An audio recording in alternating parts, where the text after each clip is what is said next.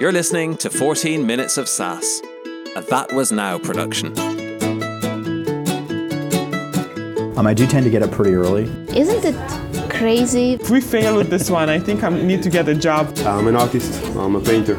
Started this company in my garage. It's actually pretty amazing. The world needs to know that this exists. And that was a moment when actually this light bulb went on. Sometimes when you have a problem, it's an occasion to shine. Everything in life gets better when you take better care of yourself. It's horribly geekish, but it is what it is.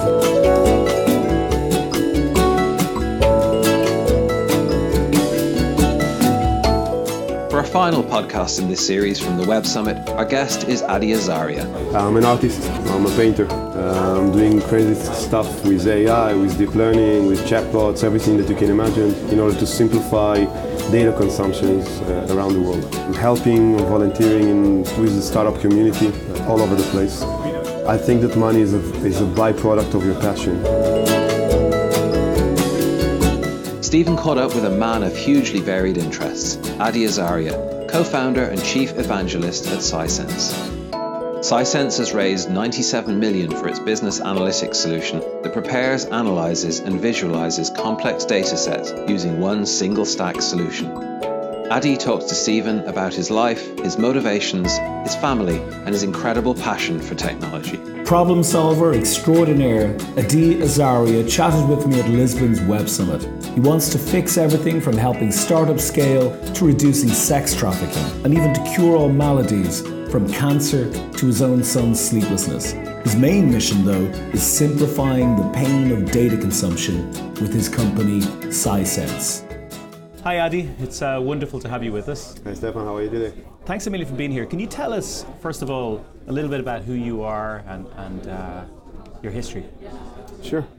I'm reaching my 40s right now, so I have a short history, I guess.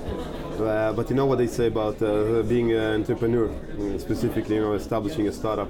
It's like it's measured in dog years. So I think I'm about 150 right now. I'm an entrepreneur in my soul.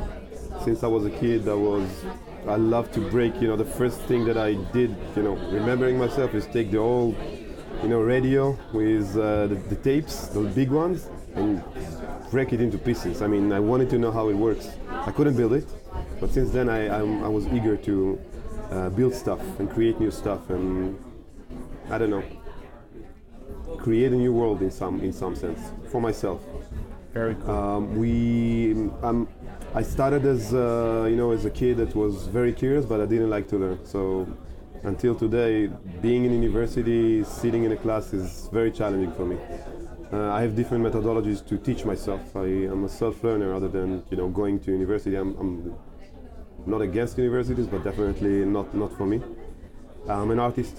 I'm a painter. I'm painting with oil on canvas. I'm doing surrealism and real life, human beings. I founded Sisense with four of my friends, five altogether. So for a year we just played a little bit with data and started to see great results. Throughout the years I made myself more acquaintance with business. I love people more than computers. I love the relationship between them, but I love people more. And I found myself running the business with another co-founder of mine, and starting, to advertise, to meet people, to start selling my product, and to start changing the life of other people using our product. I'm doing it for the last 7-8 years. The last 3 years I changed myself a little bit to be more of a chief evangelist, storyteller, taking everything I know from my life, creative, technology, business, sales, and create a compound solution in some way to market a product as a storyteller other than just the regular marketing.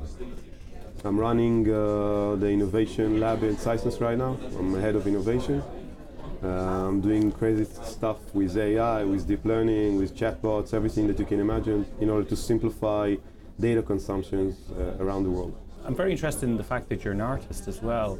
Is that your way of decompressing a little bit in such a high-powered business? Or do you even need to decompress? I think it's a must. I didn't decompress for a few years, and it brought me to a very bad place. So I needed to take a pause for my life for 1 year due to that reason. Yeah. And it made me understand that the only way to be really successful is to have these pauses. Okay. So a pause can be, our office was next to the sea in Tel Aviv, a really nice place. Cool. So 10 minutes before the office, just shut up and listen to the sea. don't let the thoughts, don't fight your thoughts. Just let them be. And I always say, if you run, if you're doing some sports, if you're doing meditation, if you paint, it's all the same. Yeah. It's part of concentrating something else. But the best ideas are coming at that time, not at the time you're very busy. Just when you're open to it. Yes. Yeah. What is it that makes Tel Aviv such an amazing center of technology and innovation and creativity and business? It's mostly Israel, not just Tel Aviv, but Tel Aviv Sure. is the most concentrated place of these startups, I guess. It's being in a place where no resources, being needed to go to serve your country for 3 years, which gives you a huge pause for life. Yeah. But in the same time, I think it's a great contribution for everybody who wants to be advanced in something. So if you're really passionate about something, go, and that's what I did. I went to an elite unit and served in the intelligence side over there. Created, it was a startup within the unit because I had crazy ideas, and they said, okay, you can do it without any money, let's do it. I digitized the entire, elite unit. That was my very first startup, I guess. It allows you to do a lot with very little, and when you get out, you're starting to have all these ideas. You're acquiring them from being serving the country, and you implement them on civil life. And it's amazing.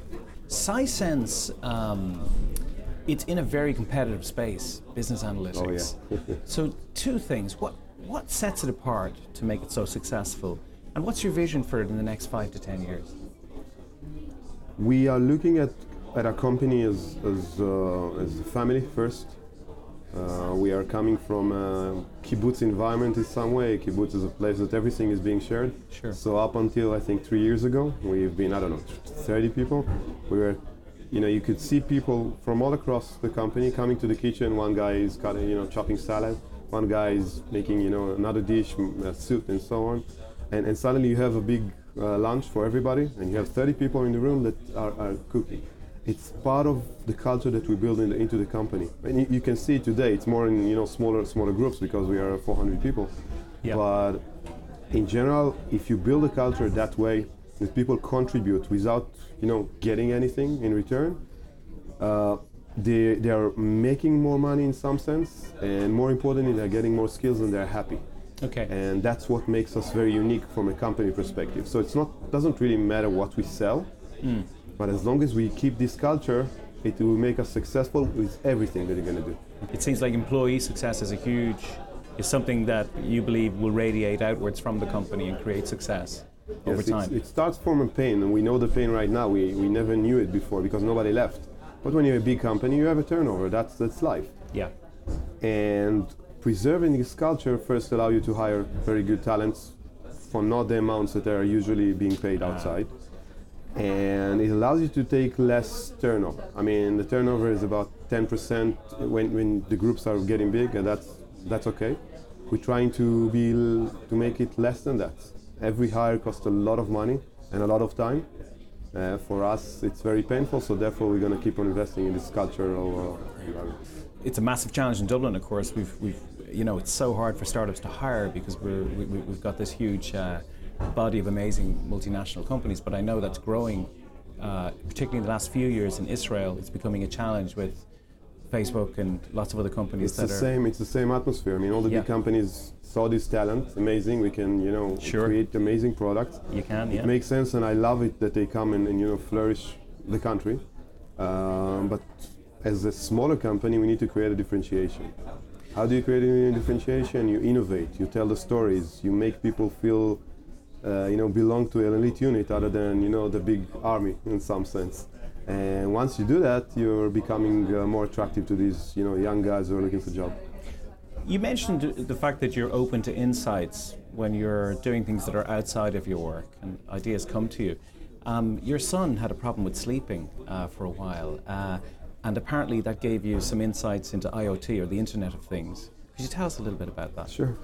For the past 5-6 years almost, it started as just normal baby. It was like he's awake, it's okay. Yeah. We all suffer from it. Yeah. But it turns out to be a real problem for him mainly. Wakes up every couple of hours, don't want to get back to sleep. And we at some point, and we tried everything really. Like, we spent a lot of money to fix this problem because I want to sleep. My sleep is very important. Sure. Nothing helped. Like, doctors, there is no health problem. It's just how it is. Genes, I will say. I decided to take it. Genius. No, genes. It's not. Genes. He is a genius, but okay, it's a different good. story. He just wants to eat life. He wants to play. He wants to. So he realized at some point that he wakes up at the middle of the night. He doesn't understand. He was 2.5, 3 years old back in the days. Yeah. And he sees the outside and says, "Well, it's morning. I don't know how to read the clock or anything like that. Yeah. So I want to play. Daddy, let's go play." And we tried some, to do some stuff. And eventually I decided to take an extreme approach. I brought a smart light home. And I asked him to pick a color. I tell him which color you like. When this color is turning on, it's going to be outside of your room. You're going to see the light. When it's green or red, I don't remember. I think he chose red. It's morning, but until then, just go back to sleep. And the psychological effect, or I think it made him much more calm about it's morning or it's night. And he didn't see, just open your eyes, you saw that there is no light, you go back to sleep. Suddenly, 4-6 hours in a row was not a big deal for him. He just went back to sleep. And it made him much more, I would guess, less anxious to do stuff or to... What drives you, if I may ask? It might sound naive, but I want to change the world. I want to make the world a better place using my expertise. I'm helping, volunteering with the startup community all over the place. I'm taking at least 2 to 3 meetings every week with startup guys who just, Is that with the Lisbon Challenge? That's one of them. I have quite a few around the world. Just people, out of the blue that are persistent enough, I would say, to approach me. Because I'm not answering everybody or anybody. I need to see some kind of, and I'm doing it because I think that my mistakes and our mistakes, as founders, could be avoided, and I could be wherever I am like 5 years ago. So I'm trying to help others to achieve that in much shorter time perspective.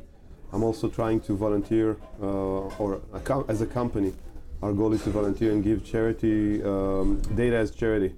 So basically to avoid sex trafficking in India, or helping to provide a cure for cancer for kids in the United States. These are the stuff that we do, helping with data to these companies. Again, you actually gave a great talk, introduced you to the stage, the SaaS Monster yesterday, and when I was listening to you, you were asked what sort of founders you look for, and I found it interesting. You said the ones that are not focused on the money, the ones that want to create something, the ones that want to be like me eventually, the ones that are willing to take that risk and go for it. Not many will agree with me, because money is definitely a drive for many people. I'm just, due to my history, I guess I'm less a fan of the money. My wife will not agree with that, but that's fine. We balance each other. That's cool. I think that money is a byproduct of your passion, and you can make money with art or being in high tech or just be a kindergarten teacher. It's fine as long as you're passionate enough. You can grow everything that you need. And I do look for the hunger, because without the hunger it's much harder to make the money. Adi Azaria, I do believe you are improving the world. You seem to be a modern day Renaissance man as well, and it's been an absolute pleasure. Thank you very much. Thank you very much.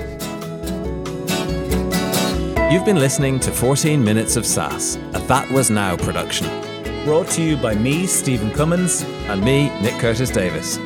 Special thanks to Ketzer for the music, provided under a Creative Commons license.